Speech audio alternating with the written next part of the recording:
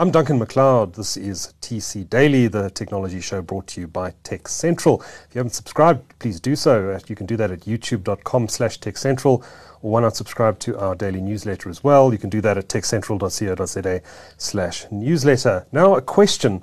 Is it possible to deliver ultra-affordable fiber broadband uncapped into low-income communities in South Africa and to do so profitably? My next guest thinks it is. Steve Briggs, very good to see you again. Welcome to the studio. Thank you very much. Thanks for having me. Steve, last time I spoke to you, you were at Seacom. You're now CEO of Isizwe. Why the shift? Right. So I had a great time at Seacom. I was there for 5 years. I think what Seacom taught me was, or gave me a front row seat to the digitization on the continent, particularly the East African and Southern African markets where Seacom's cable system operates. Also great exposure to B2B and enterprise, big digital assets like data centers and so on. So I think I've got a healthy appreciation for all the capacity and all the content that's streaming onto the continent. Right. The reason for the shift is a personal passion project of mine is to get more people onto the internet, and having seen, in a sense, the supply side sorted out at a wholesale level. So lots of subsea cables landing, huge data centers being built, all the streaming services and OTT and everything else arriving. There's still a problem in terms of getting it to everyone. And I think COVID highlighted that in South Africa. If you were in the leafy suburbs, life continued relatively unchanged if you needed to do your work or teach your kids or whatever it was. But outside of that bubble, your world came to a hard stop. And I think it highlighted the two-tier economy between those who've got equitable access to the internet and those who don't. And by far the majority in South Africa are people who fall in the those who don't category. The latter category, yeah. So that's really the interest in the project. Right. Yeah. So this name Isizwe, we know. I know the name Project Isizwe, which was an entity, a non-profit, I think, started by Alan, not Craig Jr. Is this in any way related to Project Isizwe? It's related in as much as there's some common people who are involved. So Alan is very much involved. He's the chairman of Isizwe, the for-profit. And I think what Project Isizwe highlighted was, if you can get low-cost internet into communities, they are willing buyers. I mean, it shouldn't surprise us, but they validated that. They even pioneered the R5 per day uncapped model. What Isizwe is to take that and go and make it commercially profitable. Okay. The focus has always been on Wi-Fi, though, previously. Correct, yeah. So is Project Isizwe itself also shifting its focus to fiber? Project Isizwe is very much, as it's always been, finding communities often supported by big corporate sponsors where there is a need, and then building out a Wi-Fi mesh network to those communities. So it really runs along a different set of principles to what Isizwe is doing through PayGozo and VuluCoin, which I'll unpack in a second. Now, but Project Isizwe is a non-profit. Correct. Isizwe is a for-profit. Very much a for-profit. Okay. Yeah. And a lot of the same management team as the Not even the same management team, just same individuals who are kind of in the startup phase of it. Understood. Ellen is no longer on the board at Project Isizwe. I still am. I was a director there through the CSI component from Seacom. But aside from that, there's no sharing of management teams or anything like that between the two entities. Now, I remember before Vumatel and some of the other fiber upstarts started rolling out fiber around the country, telecommunications operators in South Africa, the big guys, said this is not feasible. I know that, I don't know if it was all of the mobile operators, but certainly some of them, and Telkom said, South Africans live too far apart, we can't roll out fiber, it's not going to make sense, maybe it'll work in Hong Kong or Singapore or somewhere like that, but we live relatively far apart in South Africa, this cannot be made to work. Along comes Vumatel, along comes a bunch of other fiber startups, and they proved them completely wrong. Now, you're saying that, just 10 years ago, companies like Telkom were saying this is not feasible, but now you're saying not only is it feasible in the leafy suburbs, but you can take fiber to townships, you can take it to low-income areas, and you can still make a business out of it, which is an astonishing statement to make. Some people might think you're mad. Going into low-income townships. Do you think there really is a business case here for deploying uncapped high-speed internet into every corner of this country? So we're in one giant laboratory test on that assumption right now. Okay. I think people are going to say we're mad. we've seen great results from a pilot project we're running in Kayamandi, which is in Stellenbosch. So I don't think you can extrapolate this and say it's going to work for every corner of the country, but certainly metro areas where there's a higher density, call them metropolitan townships, higher density, higher level of economic activity, we do believe there's a feasible solution there. And maybe, just to go back to that, before we rolled out into leafy suburbs view, I recall those same debates where people said, Hong Kong, high density of apartments, you could amortize your infrastructure over a great number of people. I mean, that's exactly what we're doing in townships now. Right. Just it is high density. It is high density, and just very simply, we've got, I think, roughly 16 million homes in South Africa. If you have a broad definition of what a home is, from a shack to a big house in Westcliff, we've fibered up, I think, about 3.2 million of those. At the, last stats, if you look across all the big FNOs, which is an amazing achievement. Which is amazing, and I mean, it's a relatively short time. I mean, I think call it 8 to 10 years, we've created a 50, 60 billion rand a year industry, and some people have done really well from building and starting and setting those businesses on. I think on average, we've got about a 25% penetration rate across those, call it 3.2 million homes. But that's kind of where it stops. And go beyond that, and your only other choices are prepaid mobile data.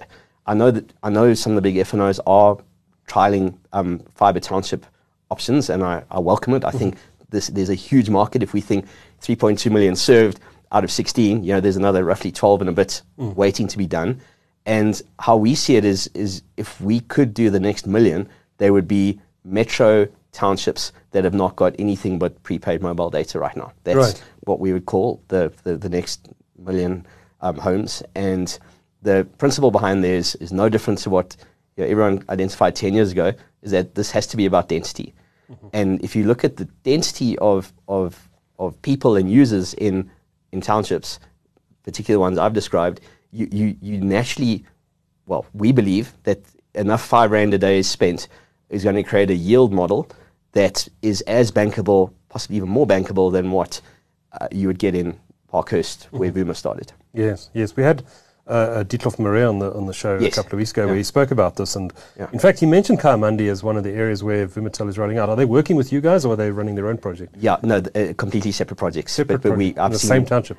I've seen on the other side of Kayamandi some pink poles. So yes, I do believe there's a rollout starting there. But I guess it makes sense. It's Remgro's backyard, and therefore they'll also take a stab there. I guess so. Yeah. So tell me a bit about Kayamandi. How big is it? What are you hoping to achieve from this pilot? Sure. So it's quite a unique township. I don't think, again, every township in South Africa will share the attributes. It's really high density. So I think the total area is 3.2 square kilometers.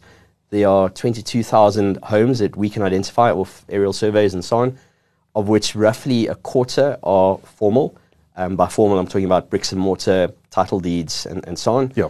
And the rest, therefore, would be informal shacks, some double-story shacks. There's some really creative. You've got to go and see it to believe it. Yeah. And in total, we estimate of the 22,000 houses, that yields a population of about 100,000 people. Wow.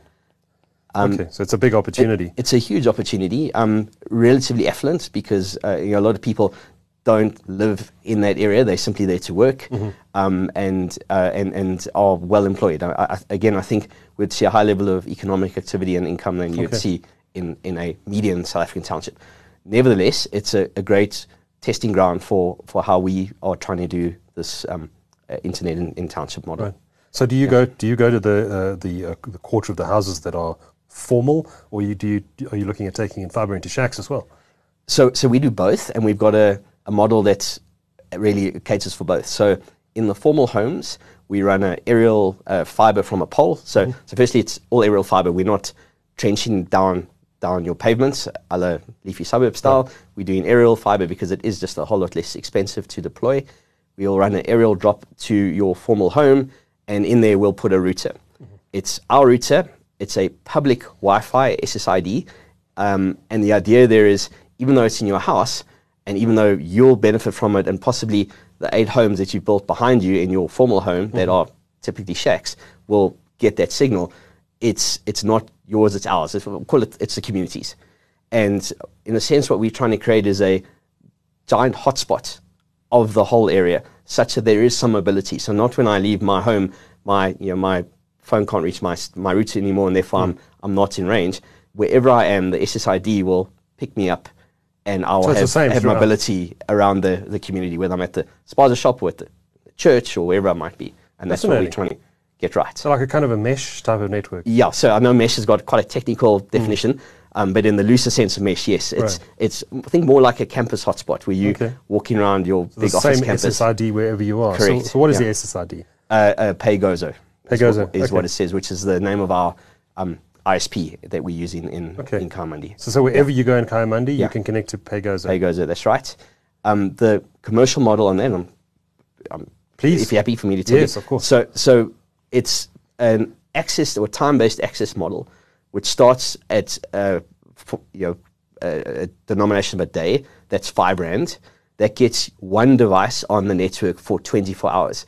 How much data you consume, what you do with it, where you roam in the area, none of our business. We just give you that access. Of interest, we launched beginning of September, and we now have enough data to say that generally people who buy a 24-hour access pass burn about 1.5 gigs of data. Wow. So effectively, R5 is equating to 1.5 gigs of data. Right. We've seen speeds of 100 megs a second or more. I know it's early days and networks fill up and your curve drops from that, but that is our ambition, is that we keep those speeds at 100 megs a second at R5 a day and do what you like with it. The next option is 30 Rand for a week or 100 Rand for a month. So again, we simply trying to pick up on what fiber operators knew 10 years ago, which is if you get your density right, fiber becomes more feasible. If you get your input costs right, your unit economics are much more attractive than what we've seen so far. That's really the secret sauce, if you want to call it that. Okay, so you deploy these Wi-Fi hotspots. Yes. How do you decide which dwelling gets a hotspot? Every formal home gets a hotspot. Every single one? Yes. Okay. So of the 3,000 we've built out to so far, roughly 1,000 meet the formal criteria, and they've all got themselves a router ready.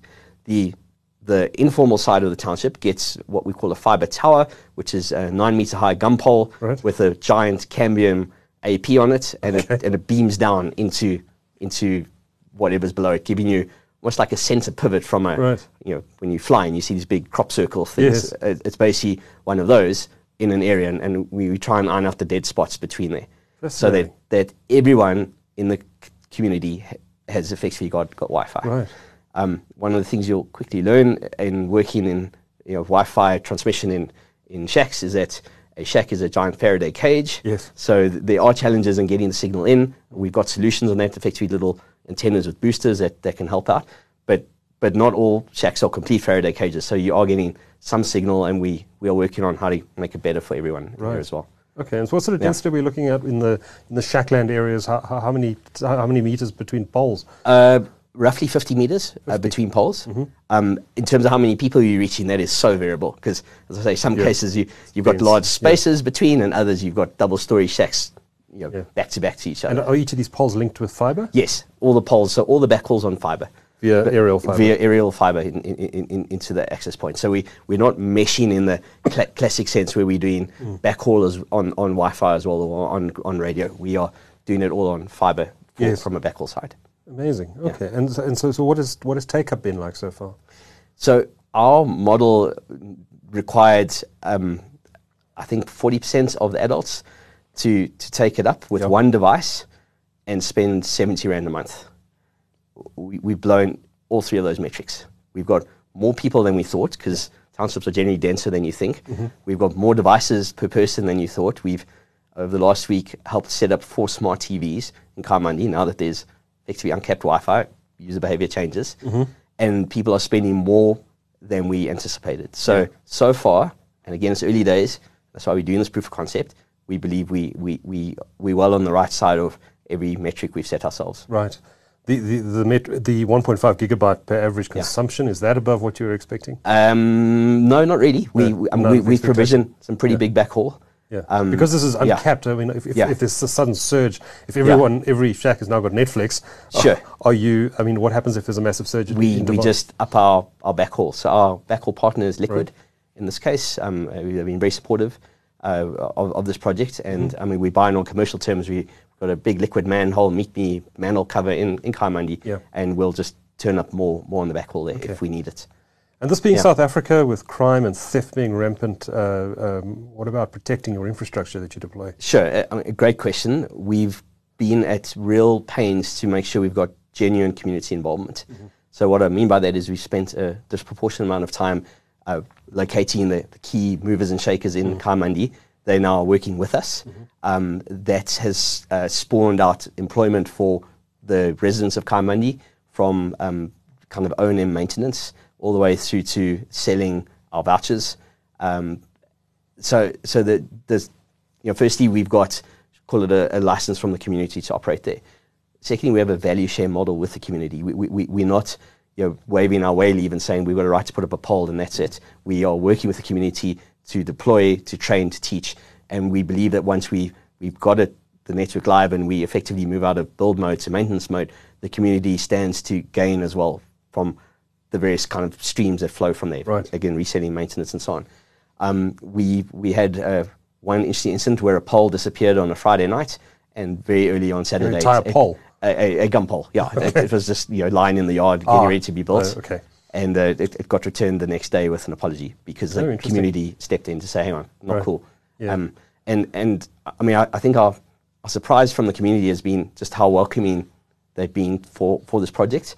And when people got over the fact they thought it was a scam, you can't give me internet for R5 a day and not have a catch there. When that's being seen, I think there's a real sense, well, this is going to be life-changing.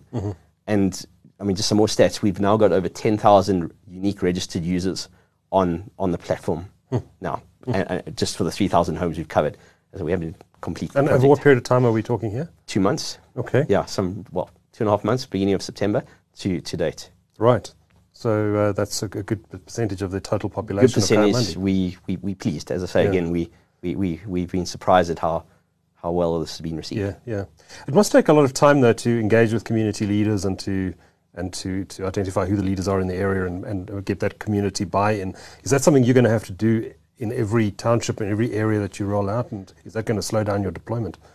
I think it's an absolute prerequisite for success. Okay. And if it slows down deployment, we'd rather work in those areas where there are community structures that are stable and welcoming than think it's about a land grab and putting capital in the ground and then wondering why those projects fail. So it is time consuming, but it's also absolute prerequisite and I guess to some degree a potential comparative advantage for what we're trying to do. Yeah. I know a big challenge facing fiber operators and all businesses around South Africa, these so-called business forums, these criminal groups that want to extract their pound of flesh from deployments. Have you seen any of that in Kaimandi? Not in Kaimandi. I mean, we're very aware of those, as well as the construction mafias that kind of support them and so on. Again, if we get into an area and it becomes apparent that that's how the rules are going to be, or that's what the rules are there, we'll rather walk away. You'll walk away? Yeah. It's just not going to be feasible for our model or what we're trying to do in those communities. Yeah. So tell us about your partners. Your PayGozo. Who are they? They're the ISP, but are they associated with the Sizwe? Very much so. So quick org chart. Sure. There's Isizwe. Isizwe is the controlling shareholder of both PayGozo and VulaCoin. So Isizwe is really just, I mean, it shouldn't be a customer-facing brand at all. I know it's been spun up in the press a bit, but really the two go-to-market brands are PayGozo, that was started by Rich Hen and his team. Deep fiber deployment experience, if you look at who's in there. They are both the ISP and the fiber network operator for now. I mean, in time, we're still working out whether you can be both or be one or the other, but for now, to prove our points, they're both the F&O and the ISP. And then VulaCoin is effectively a payment wallet. It's got some quite sexy tech behind it. It's got blockchain and things like that, but that's really not what its selling point is. The selling point is it's there to solve for microtransactions that are quite expensive. Just give you an example, if you were to buy R5 vouchers every time you needed internet on your kind of normal bank rails, let's say you got a Capitec card, not picking on Capitec, any bank would be the same. Sure. You're going to pay roughly R250 through the value chain just to have that R5 put in. I mean, that's 50% of face value. That's quite a high commission effectively on that transaction. Yeah. So what VuluCoin is there to solve is once the value is in the wallet, and you can put value in 3 ways. Again, you can use a debit or credit card, you can use a voucher like Flash, or we've got resellers in the community who you give them a R5 coin, they will flick R5 into your PayGozo account. Right. Once the value's in there, every transaction after that carries no transaction costs from our side. We're not clipping the ticket again. So we're trying to solve for micropayments in there. And that seems to be working so far. I mean, not that there's any shortage of wallets in South Africa, surprisingly, but this is one in particular that seems to have a good application and has been well received by the community. So is VuluCoin itself a cryptocurrency? No. It's a stable coin if you want to get into to the details. So it's pegged to value. It's a one-to-one value to the rand. But truly, that's not what we're trying to do. Is spin up a crypto on the side. Okay. It's really just we're using the benefits of blockchain, the openness and the transparency to run a wallet, because ultimately the scale economies on that are far less or far higher than your typical banking structures. Right. That's really why we've chosen that. Fascinating. Yeah. Is that a bit of an indictment, do you think, on the financial services industry in South Africa? I mean, I think it's fair to say the financial services, whether the payment associations or the card associations or the banks, would all agree that there's a problem when it comes to micropayments. If you've got big payments, it's great. There's security. You're taking cash out the system. But if you and I want to spend R5 or less on something, that's kind of where the payment side in the traditional sense falls a bit short. Right. Okay. Now, you mentioned that the cost of aerial fibre versus trenched fibre in the suburbs has traditionally been trenched. Yes. How much cheaper is it? So, happy to disclose our costing. We are in our cost per house in the traditional bricks and mortar sense, so the more formal houses, is 2,500 rand. That's the aerial fibre, that's the engineering behind there, and that's the router. I led to believe that in some of the leafy suburbs, it can be much, much higher than that, in the double digits even. Yeah. So it is a lot less expensive to put it down from an aerial perspective. Right. Okay. And how does it work? Just literally poles with fibre rings and then you just pull it down from there into the homes. That's it. I mean, no secret sauce there. It's what you'd expect in any other kind of fibre build out, just using poles overhead. Okay. I believe it's called a block build model. Right. Yeah. Okay. And the type of fibre, I mean, is it what can you do with this fibre? Are there any limitations to it compared to what the fibre you'd get in a traditional residential home? It's the same standard stuff. Yeah. There's nothing different about how we deploy or what we deploy from a fibre side. In fact, we actually have invested in quite expensive kits. Our routers are Nokia, for example. Right. And we're surprised by how that brand is still well known in the community. I think Nokia did such a good branding job on their phones all those years ago. Exactly. that there's a sense of, oh wow, you put in a Nokia in my house. That's amazing. So kudos to Nokia for their brand. Yeah, for sure. Amazing. So what's next? What's after Kayamandi? Once you've proven the model, what do you do after that? So we again acknowledge we're in a giant laboratory experiment at the moment. We want to close out the rest of Kayamandi by the end of Q1 next year. So call it end of March 23. We would then want to deploy to 2 other adjacent townships, Mfuleni and Nomzamo, Somerset West and Gordons Bay, which is almost contiguous with Kayamandi if you just think of the geography of that part of the Western Cape. That in total would take us to 110,000 homes in those 3 townships. What we want to use next year for is to, proof test our idea that this can be done at scale with smart civil engineers who've got real kind of spatial planning analysis and the ability to build out big civil projects.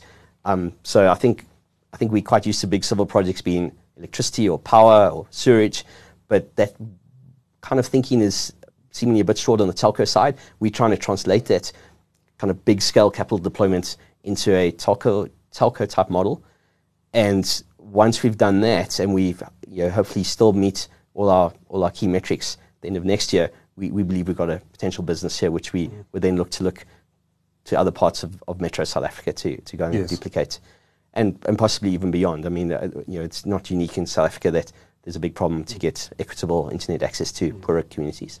Now, you may soon be competing with the likes of Vumatel, which is backed by giants like soon to be Vodacom, Remgro.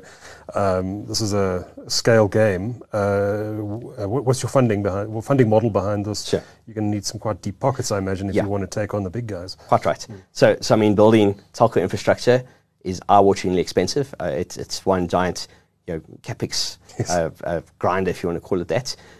The good news is that the kind of postpaid fiber network success over the last 8 to 10 years has certainly caught the attention of the big banks and big investors. So we've been pleasantly surprised at how much capital there seems to be if you can prove a model. From big project finance with South African banks on big commercial terms to DFIs and foreign funding institutions. If you can show a decent business case, there's no shortage of capital. Right. And that's what we're trying to do. So by taking our time to spin this up and make sure we've got the model right, we do believe the capital will follow from there. Okay. Have you had conversations at this stage with any of the banks or funders? Yeah, we have. They're showing interest? Deep interest. We really are quite far down the road on some of those conversations already. Yeah. What about load shedding? How does that impact you? So it certainly has a huge impact. In fact, you can see our usage stats climbing nicely during the day, and then you just see an absolute kind of chasm for 2 hours. The interesting thing is the floor at the bottom of that chasm is getting slightly higher each time. Okay. And what that says is that people are putting devices in their homes for backup. So our Nokia CPE we use, if you plug a normal cell phone backup power bank in there, the thing can carry on. Okay. So people have worked that out. Interestingly, though, on the kind of less formal side, the big Wi-Fi access points I was talking about earlier, we actually can keep those up during load shedding. We've got a really interesting bit of technology that allows us to, from our kind of central node in Kaimandi, power those so that during load shedding, you actually still have access to the internet. We keep the internet up and we keep the signal beaming down. And there's a bit of kind of social justice there when in the suburbs that you can see in Stellenbosch that pay a lot more for the internet, they hard down and our community is still up even during load shedding. But to the point of your question, load shedding has a massive impact on how people consume the internet. Is it much easier to keep a fiber network up during load shedding than it is a cellular base station? Because I notice in my area, my fiber connection stays up throughout load shedding when there's a power. In fact, if the power goes off for a day, the fiber stays up. Yeah. But the local cell phone tower falls over. Yeah. Look, I mean, probably a bit beyond my ability to give you a good technical answer, but anecdotally, I've seen the same. I think some of the networks, the mobile networks are now on record saying they've had all their batteries stolen and their generators and their diesel. So from now on, if the lights are out, the tower's down and don't ask any more questions. Whereas the fiber networks do seem to have a way of keeping it up. And certainly in the network we've built in Kaimandi, we've built in from the start battery backup, knowing how impactful load shedding can be in that community. So before I let you go, Steve, this really is quite an exciting development. Is South Africa pioneering this? I know that South Africa was a pioneer in prepaid cellular, and that's actually what led to the explosion of cellular use across the country and then ultimately around the world. Are we in South Africa actually starting to pioneer this concept of cheap prepaid fiber? And if it works here, do you think this is going to become the model across the developing world? So there definitely are examples in other parts of the world. I think of Kenya, I think of a company called POA and Mawingu separately. Okay. They've got similar ideas. But I do think we're onto something here. And if I just look at the interest shown by, call it the international vendor and finance community for this particular project, there does seem to be some sense of us plowing a new furrow, if I can call it that. Yeah. And hopefully we can execute on our lofty ambitions and we can export this model. That would be our intention. Okay. Steve Briggs is CEO of Isizwe. Good luck to you and your team. Fascinating project. And thanks for joining us in the studio at Tech Central. Thank you very much, Duncan. Thanks, Steve.